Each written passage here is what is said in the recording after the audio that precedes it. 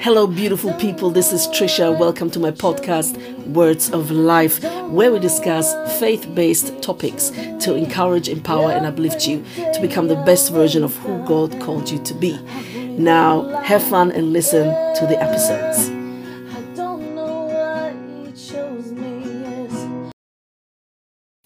Hello, and welcome back to Trisha's podcast, Words of Life.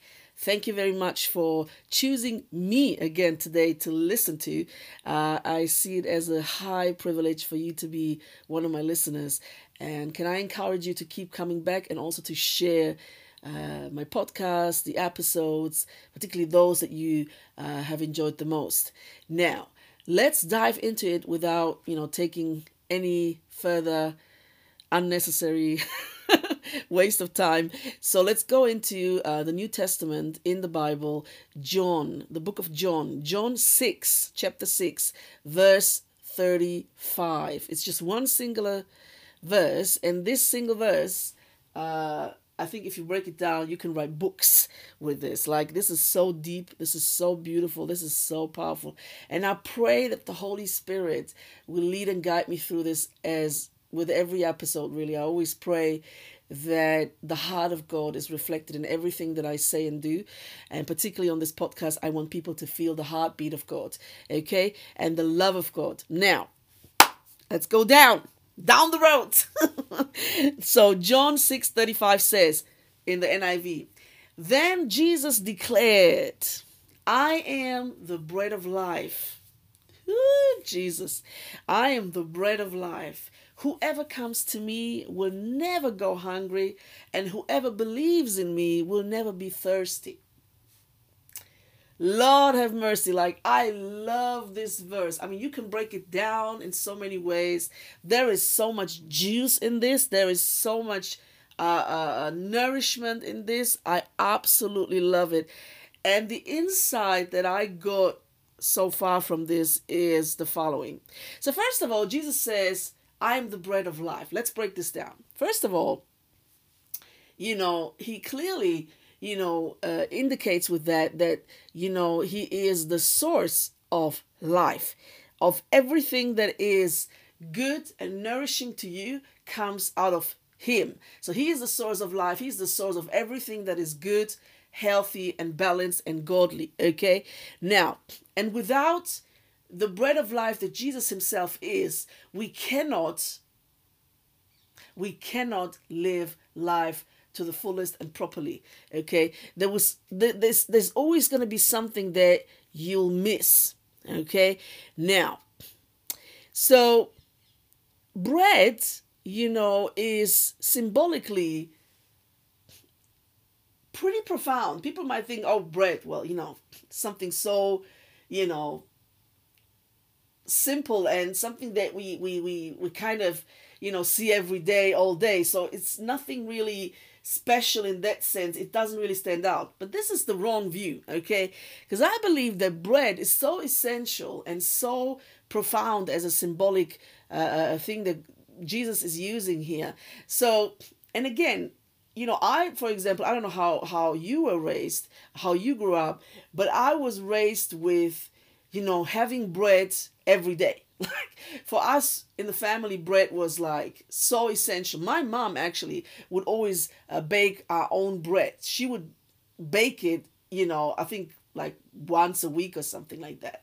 So usually, yeah, or maybe every other week. I don't know, but definitely, she would do it regularly. So at least 2-3 times per month, she would bake fresh bread for us, and she would bake like 2-3 loaves of bread that we as a family would enjoy eating.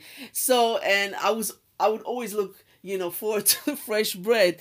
So it was essential for our diet. It was essential for our everyday eating habits. Now, so bread to me is very nutritional and is very nourishing. Bread can be eaten with anything really, but it has to be some special kind of bread. So it cannot be any kind of bread. So for example, I'm not a fan of white bread. I'm not a fan of not well processed bread. I like dark bread, wholemeal, rye bread. The darker the better, and the more grains in it, the better it is. Yeah. Uh, so why? Because it's much more satisfying, and it's so healthy when you choose the right bread to eat along with whatever you choose. So bread is essential, and bread is everything but superficial as a symbol. It's everything but superficial. So bread is a very essential and important part of our diets. So, and it's a like a foundation for whatever you're about to eat. It's something that gives you a base for the rest of the food that you're about to consume. So I believe that when Jesus says, I'm the bread of life, he basically says, I am the source of life, and without me, you have no substance, you have no base, you have no satisfaction. Let me say this way. So, and then he says, whoever comes to me will never go hungry again, because he is the all-fulfilling element for us, and he is the only one who can satisfy our hunger and our cravings spiritually, emotionally, and even physically. Because Jesus also says in another verse, in another chapter, where in the New Testament, that man doesn't live only by bread alone, but every word that comes out of the mouth of God. Okay, so let me check this for you and quote the verse so that you can check it yourself. Yes, so basically you can find that in Matthew 4:3-5, it says, And the tempter came and said to him, If you are the Son of God, command that these stones become bread. But Jesus replied, It is written, I love that, it is written. Ooh, so every time the devil comes along, you go back to him and say, It is written, and then you quote the verse, yeah? And he said, It is written, and forever remains written. Oh, Jesus. Man shall not live by bread alone, but by every word that comes out of the mouth of God. So I love that. So that's basically what I was quoting and trying to share with you. So again, the symbol of bread, yeah? So it's so interesting and so deep. And then we go further, and he says we will never go hungry, spiritually, emotionally, and physically. He will always take care of our hunger and cravings, and nothing and no one can fulfill us as God. And whoever believes in him will never be thirsty, he says as well. Again, I believe that if we understand that God is the source of life and everything that is good, balanced, and healthy, and godly, and holy, and precious, and substantial, and nourishing, we actually agree with God, and then we allow him to be our source of life. He is anyway, but to acknowledge it and to go with it, basically allows God to intervene in your life and to perform miracles and to perform what only he can perform. Okay, so we think that we do the major things, but actually our participation and our contribution is so little compared to what God actually pours into whatever he does for us. So bear that in mind when you go through things and ask God to intervene. He's the one who does the major stuff and the major things. So it's not us. Yeah.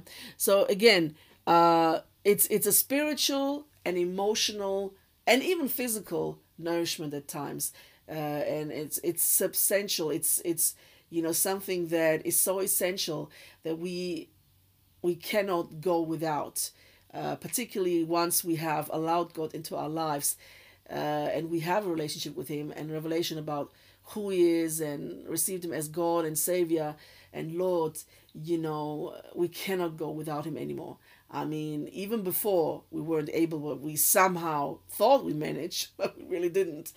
But once God is in our lives, it's even more difficult to go without him. I mean, it's like, yeah, stop drinking and eating, basically. That's the same. Like, it's literally the same. So he has to be number one in everything, and he has to have the space, room, and allowance to actually intervene and pour into our lives as only He can.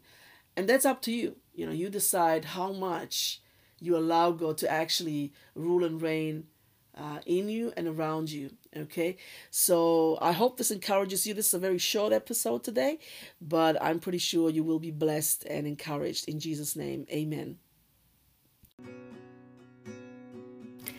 Thank you for joining and listening to my podcast today, Words of Life, where we discuss and talk about faith-based topics. Every episode is meant to encourage, empower, and uplift you and to become the best version of who God intended you to be. Please take your time and listen to my episodes, but also visit my blog where I write articles at least once a month on trishabritannia.blogspot.com. trishabritannia.blogspot.com. Thank you and have a lovely day.